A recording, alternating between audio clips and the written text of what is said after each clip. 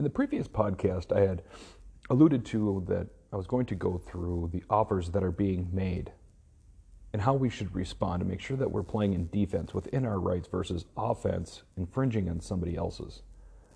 I'm going to walk through how the Declaration of Independence acknowledges that our rights come from our Creator and what the Ten Commandments do in giving us a template to walk through the rights that we are given by our Creator. But first there's something that I left out in the Bronco discussion. The Bronco, the Puka. But I had mentioned that I had seen the color Area 51. Now all these colors seem to be the leaves of the fig tree, along with everything else that we're seeing. But there was one specific that I mentioned, but I didn't get into the details. I forgot to describe the whole context of what Area 51 was as a color, because I saw it in the comments when somebody had said they had put in their order for a Ford Bronco. It'd be the passage of the branch of the trunk of a tree. But what does Area 51 mean? Because there's so much that is pointed to with all this UFO stuff, extraterrestrials, this Area 51 in Nevada. Well, what does area mean? The etymology of area is level ground, open space. It's used of building sites, playgrounds, and threshing floors, etc. Now the part that I caught there that seems to be really worth looking at is threshing floor. Because we are in a time of tribulation, which is a threshing. But there will be a time of great tribulation, which is great threshing, like the world has never seen nor never will see again. What does Jesus say about that? Also, what does 51 mean? What is this Ford Bronco leaf called Area 51, as well as all this pointing to, because there was a whole lot of hubbub. I think it was 2 years ago, they were going to storm the fence in the protected area of Area 51. Again, it was just another pointing to, another messaging. Well, 51, I looked it up in the occult. What was the actual page? So you can look at if you want. Basically what I just said, or I looked up, was 51 in the occult. What was the page that I had? I'm not seeing it. Must have closed it. But if you're looking, if you're not comfortable with looking at things that have occult in the title, I'll just tell you what it said. Occult is a season of sacrifice, or necromancy. Necromancy is communicating with the dead. So what do we think is happening at this threshing floor in the desert of Nevada, where they are in a season of sacrifice, communicating with the dead? As a leaf of the tree of the Bronco, it tells us a lot. Now, there's a lot about the threshing. There's a lot about threshing floor throughout what Jesus taught and from the books that he taught from. But there's also a piece I want to pull out specifically from Matthew 3:12. Again, this is just one line. Read the full context. His winnowing fork is in his hand, and he will thoroughly clear his threshing floor, and he will gather his wheat into his barn, but he will burn up the chaff with unquenchable fire. Now, this also ties in with the parable of the weeds. It talks about what are the weeds versus what are the wheat. Weeds being the seed of the devil, wheat being the son of the son of, or the seed of the Son of Man. Wheat just means that which is white, clean. Chaff would be everything that is threshed off. All that purification process, everything that the flesh basically around the wheat, the flesh that's around the spirit, is going to be thrown into the fire along with the weeds, those of the sons of the devil. It just was another thing that was pointing to all these, the names of the colors of this Bronco. The Ford Bronco just seems to be the leaves of the fig tree, the leaves of the Bronco. But what I want to look at is all of these different offers that are going to be made. And what do I mean by offer? Basically what I'm saying is the temptations of the devil, the candy, the comforts. Those are the offers that are going to be made. Even the devil went to Jesus and said, or he took him to an exceedingly high place and said, I will give you all the kingdoms of the world. It sounds like a pretty good offer. But the key is to understand what are our rights that are given to us by God, that are recognized by the governments of the world. Remember, government is a thing. It means govern, control, meant, mind. It's just a system. And Jesus says, woe to you scribes and Pharisees and you lawyers, because they've created a system. It's a thing, and it controls people's minds. It instills fear, but it's not a man or a woman. Therefore, it doesn't have rights, and it can't infringe on yours. But it makes people think so, and that's why it's called mind control. Now, when we look at the preamble, the Declaration of Independence, what does it state? It says, we hold these truths to be self-evident, that all men are created equal. That means every man has the same rights. They can't infringe on others, and the others can't infringe on yours. In the prayer that Jesus gives to us as an example, it is referred to as the Lord's Prayer. He says, forgive us our trespasses as we forgive those that trespass against us. Forgive us our transgressions, our trampling of somebody else's rights as they've trampled on ours. And we forgive them for that. Come to an equitable agreement to make things right. Now, again, this plays in because governments are made up of men. Those men don't have any rights greater than yours, nor do you have rights greater than them. So when you realize that this whole system of mind control doesn't have rights, it is just something to make you think that you need to follow them. But you don't. It all comes down to who is making a claim against you, or are they a witness to a claim? Did you transgress against somebody? And if there isn't an individual man or woman making the claim, there is no claim. Jesus gives us an example of how this plays out. When the scribes and Pharisees bring a woman to him and say that she has committed adultery, and he says to them, who is making the claim? I'm paraphrasing poorly. And they slowly start leaving until there's nobody there. And then he goes to the woman, he says, who is making this claim against you? And she says, nobody. He says, nor do I, because if he was to, and he didn't see it happen, he would be bearing false witness. There was no individual. They were trying to come as a system, portraying power that they didn't have because they weren't making the claim themselves.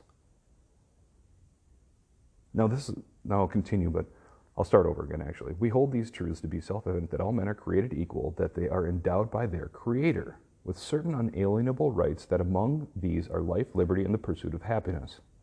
So again, it's an acknowledgement that our rights come from God, not a piece of paper called a Constitution. So when people say that they are pro-Constitution, I don't think they really know what they're saying. They should say they are pro-natural law. They are pro-law given to us or endowed by their Creator.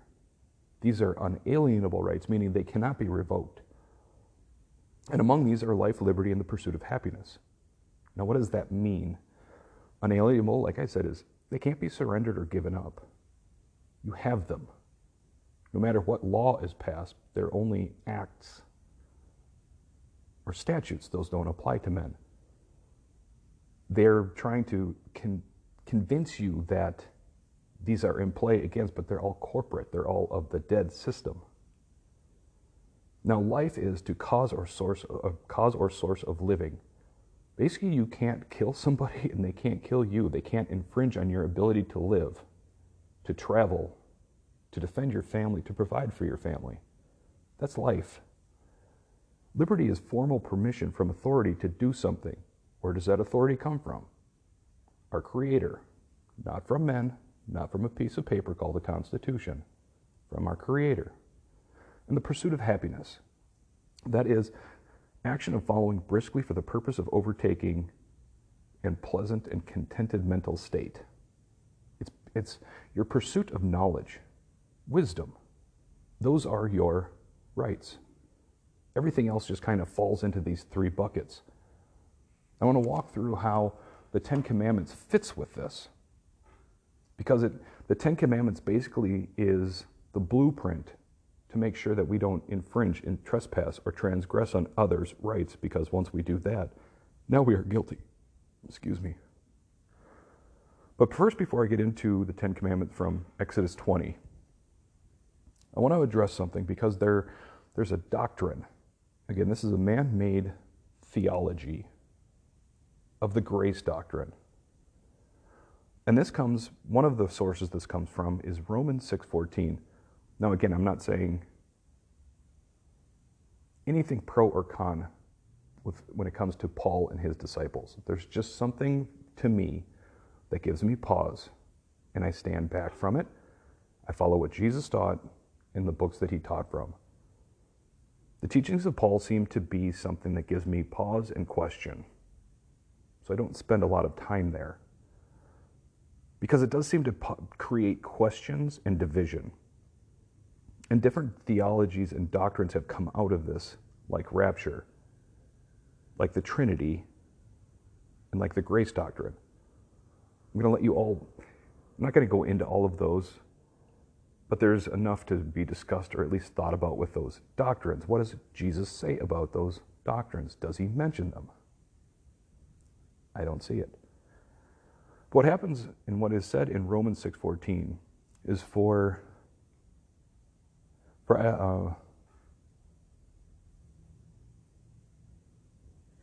can't read my own note. I wrote something wrong, so now I had to go back and get it right. For sin will have no dominion over you, since you are not under the law, but under grace. That seems to be the basic template for this grace doctrine. And people will say things like they're not under the law, so they don't need to know the law. I don't know if that's taken out of context, but it seems to match up with what is being taught there. At least it creates a versus by just having one verse that has created a doctrine and a conflict. I want to go back to what does Jesus say about this, because he's very clear that what is said here, that we're not under the law but under grace, doesn't seem to match up perfectly. So again, this is just a piece, a few lines, but again, go back, read full context. This is Matthew 5, starting in verse 17. Do not think that I have come to abolish the law or the prophets. I have not come to abolish, but to fulfill them. Now that's just verse 17. People usually package that, put it with 6:14, and see, we're not under the law because Jesus fulfilled it. But they don't go on to read the rest to understand the rest of the text, the context. Because he follows up and says, for truly I say to you, until heaven and earth pass away, not an iota, not a dot, or a jot or tittle in some versions, this is from ESV, English Standard Version, will pass away from the law until all is accomplished. Therefore, whoever relaxes one of the least of these commandments and teaches others to do the same will be called least in the kingdom of heaven. But whoever does them and teaches them will be called great in the kingdom of heaven. So that doesn't seem to me, that doesn't mean that the law is no longer in existence. It means that it's even more important, because Jesus continues on in Matthew 5 to reiterate it with even more importance, that we are to follow these 10 commandments. No, before that, Jesus talks through what is the meaning of being blessed. It goes against this hashtag blessed doctrine that seems to fit with this grace doctrine. We need to understand what the 10 laws that are given are, because they still are important, and we're to follow them, and we're supposed to teach them. But there seems to be this doctrine that has come into play that says you don't need to know them, you don't need to follow them. It's the opposite. Now let's go into Exodus chapter 20. This is the 10 commandments, but it's not 10 bullet points. There's context. Now God spoke all these words, saying, I am the Lord your God, who brought you out of the land of Egypt, out of the house of bondage. You shall have no other gods before me. Again, that's the first one. No other gods before him.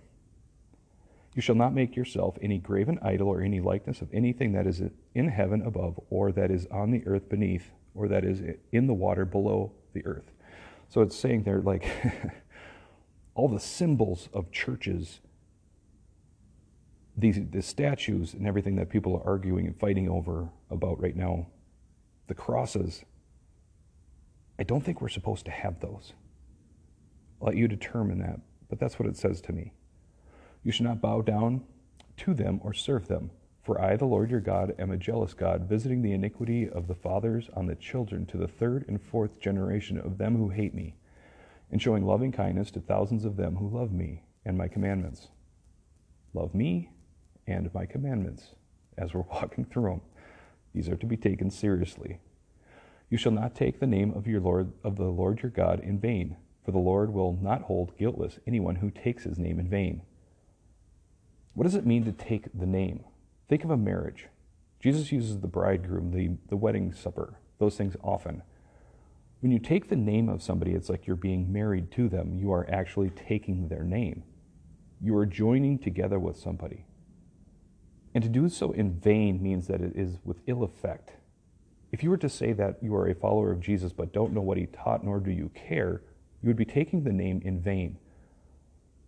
That's why I'm suspect about the term Christian. It's follower of Christ, which is the anointed. A follower of Jesus is follower of the rescuer.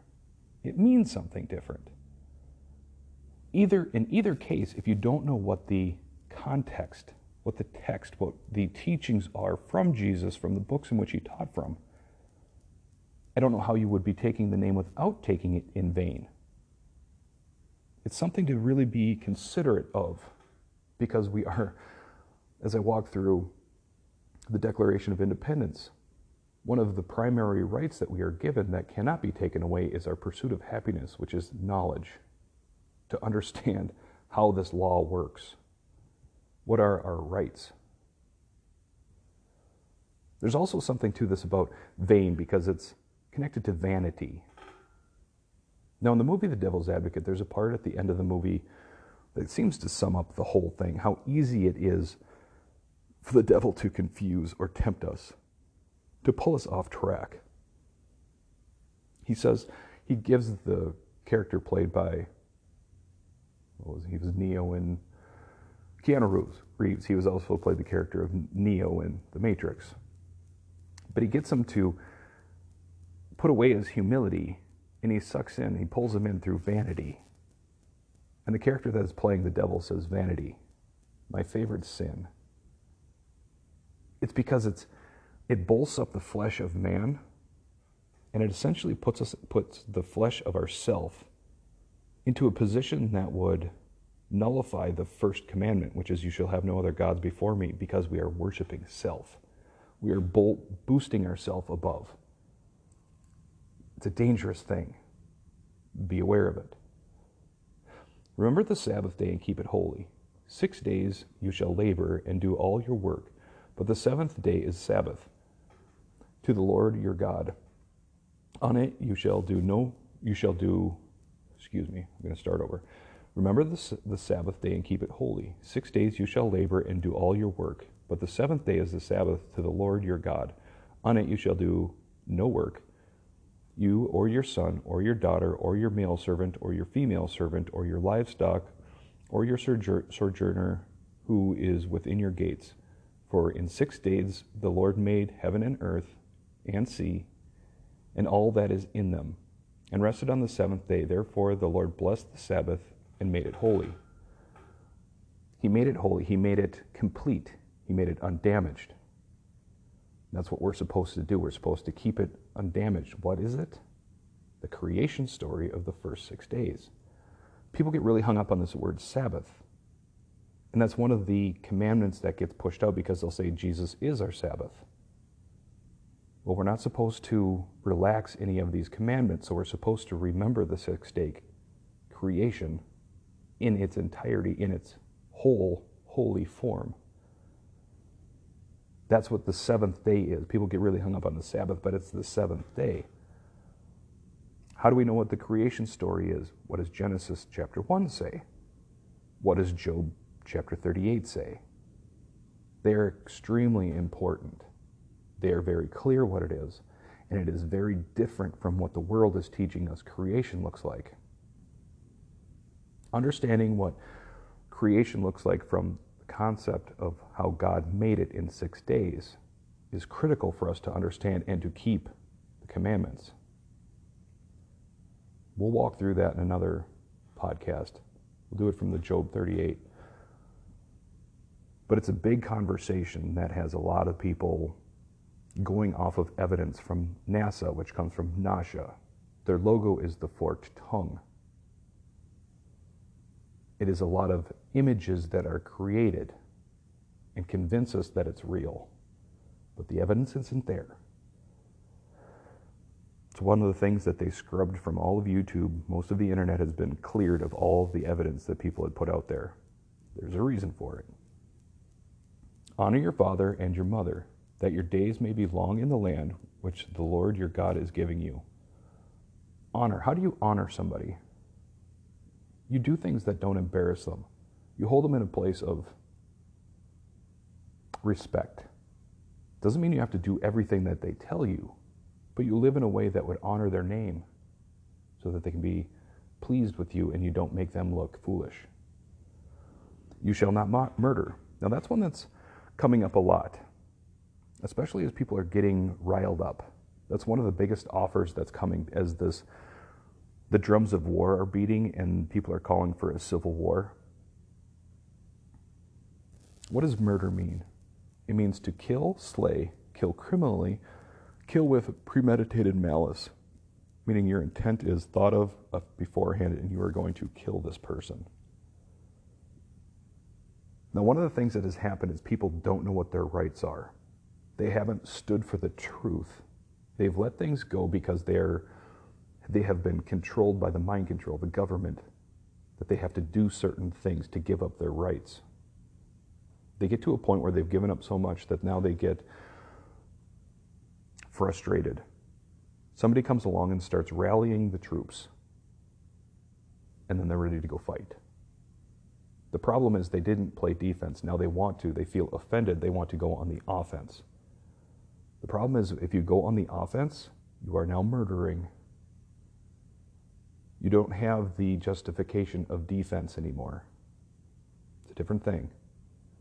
That's why Jesus says even, when they come to persecute you in one town, flee to another. You have options. If you want to plant your feet in the ground and fight any on-taker, you're probably going to end up dead. So just pick your battles. I don't know how this all plays out. I'm not telling you not to defend. I'm not telling you how to play the future out. But I want you to think it through first. Don't go on the offensive. Don't take that offer. Be aware of if you are in the right in defending. What does Jesus say about it? Be aware of that. Use your pursuit of happiness right to have the knowledge. I'll continue. You shall not commit adultery. That would be having sex with somebody outside of your marriage or somebody else that is married. You're trespassing against somebody else. You're infringing on their rights. You shall not steal. You're taking somebody from somebody else. You're infringing on their rights. You shall not bear false witness against your neighbor. You are lying. You're putting somebody in a position that is not fair or right. You're infringing on somebody else's rights. You shall not cover your neighbor's house. You shall not covet your neighbor's wife, or his manservant, or his maidservant, or his ox, or his donkey, or anything that is your neighbor's, because you would be infringing on your neighbor's wife. You'd be wanting what they have. All the people witnessed the thunder and the lightning and the sound of the trumpet and the mountain smoking, and when the people saw it, they trembled and stood at a distance. They said to Moses, "You speak to us, and we will listen, but do not let God speak to us, lest we die." Moses said to the people, "Do not fear, for God has come to test you, so that the fear of him may be before you, so that you do not sin." The people stood a distance away as Moses drew near to the thick darkness where God was. Then the Lord said to Moses, "Thus you shall say to the children of Israel, You yourselves have seen that I have spoken to you from heaven. You shall not make gods of silver alongside me, or make gods of gold or for yourselves. You shall not make an altar of earth for me, and on it, you shall make an altar of earth for me, and on it you shall sacrifice your burnt offerings and your peace offerings, your sheep and your oxen. In every place where I cause my name to be honored, I will come to you and bless you. If you will make me an altar of stone, you shall not build it out of cut stones. For if you use your tool on it, you'll have polluted it. And you shall not go up by steps to my altar, so that your nakedness will not be exposed on it. Now look what that says think about just the modern church system. All the different hewn or cut stones, the buildings, the altars, the crosses, the symbols, the statues. How does that fit in with what the Lord just told them there, as well as the second commandment about making graven images? Just something to think about. Who are you listening to? Where are you going to listen to them? What does your worship look like? Do you understand what your rights are? And do you realize that we are given the 10 Commandments so that we don't infringe on others' rights, that we don't trespass, that we don't transgress on others' rights? Recognize that your rights come from your Creator, not from men, and not from the systems of men that are called government. It is mind control. I caution you not to get sucked into things like politics. It is the science of mind control. In all these things that we're seeing with the news articles being examples, revealing the messages that tell you what is happening and what is going to happen. Many people are following the MAGA movement. I've pointed out what that is. In Latin, it means witch. In the Church of Satan, it is the 5th and highest rank. The person that was behind all of it, his name means world ruler of 10 horns. He is the one that claims responsibility for the little miracle of the vaccination or the vaccine and preparing the cattle. Many people that were part of this following, the one that rolled out his golden image at CPAC, the ones that were following that, many of them were questioning the vaccine that is now being offered to people. That offer will probably come with privileges. If you're willing to take it, you will be able to function in society in the short term with all the benefits and privileges of a corporate self. Know your rights. They can't infringe on that. They can't infringe on your life. They can't infringe on your liberty or your pursuit of happiness. But anyway, he just came out. He was on Fox News. Fox again would be Fox would be the head of Anubis, the ruler of the underworld from Egyptian theology. On there, he was interviewed, and he encouraged those that followed him to take the vaccine. If you haven't paid attention to the controversy around it, what it is, just even in the wording, messenger RNA. Messenger is the same word in meaning as angel. RNA is the code that can alter your DNA, the building block of who you are. So when God says, if you build an altar to me, don't make it out of cut stones. If we are now the altar and we are taking these vaccines, are we not potentially cutting the altar to God? It's something to think about, because Jesus says it will be like in the days of Noah. The days of Noah, they were doing all kinds of abominations. The land was full of violence, but it was also the time, and after that time, where the fallen angels had come and taken wives of them. They had mixed their DNA. They created the giants, the men of old, the men of renown, the mighty men, the ones that will be kept honest at the abomination. Understand what this offer of a vaccine is. It is they call it a vaccine, which it is not, but they're calling it because they're telling you what it is. It's the herding. Vaccine comes from vaca, the Latin word for cow. It is for a virus, a poison. They call it a jab, a spear going into your arm. It is a weapon of poison. It doesn't directly change your DNA, but it has the ability to, through the messenger RNA and how it functions in your body, to create a system where your body kills itself. That's the messaging that is at least coming out on it. I think there's more to it, and it's probably negative. Just be aware of what the offers are, and don't be offended because you didn't know it and now you do. Because when you are offended, you turn into offense and you forfeit your rights. Stay on the defensive. Know the truth. Know your rights. Your rights come from your Creator. They are life, liberty, and the pursuit of happiness. Again, that is your life. You can't infringe on somebody else's. Liberty is your permission. That comes from your Creator.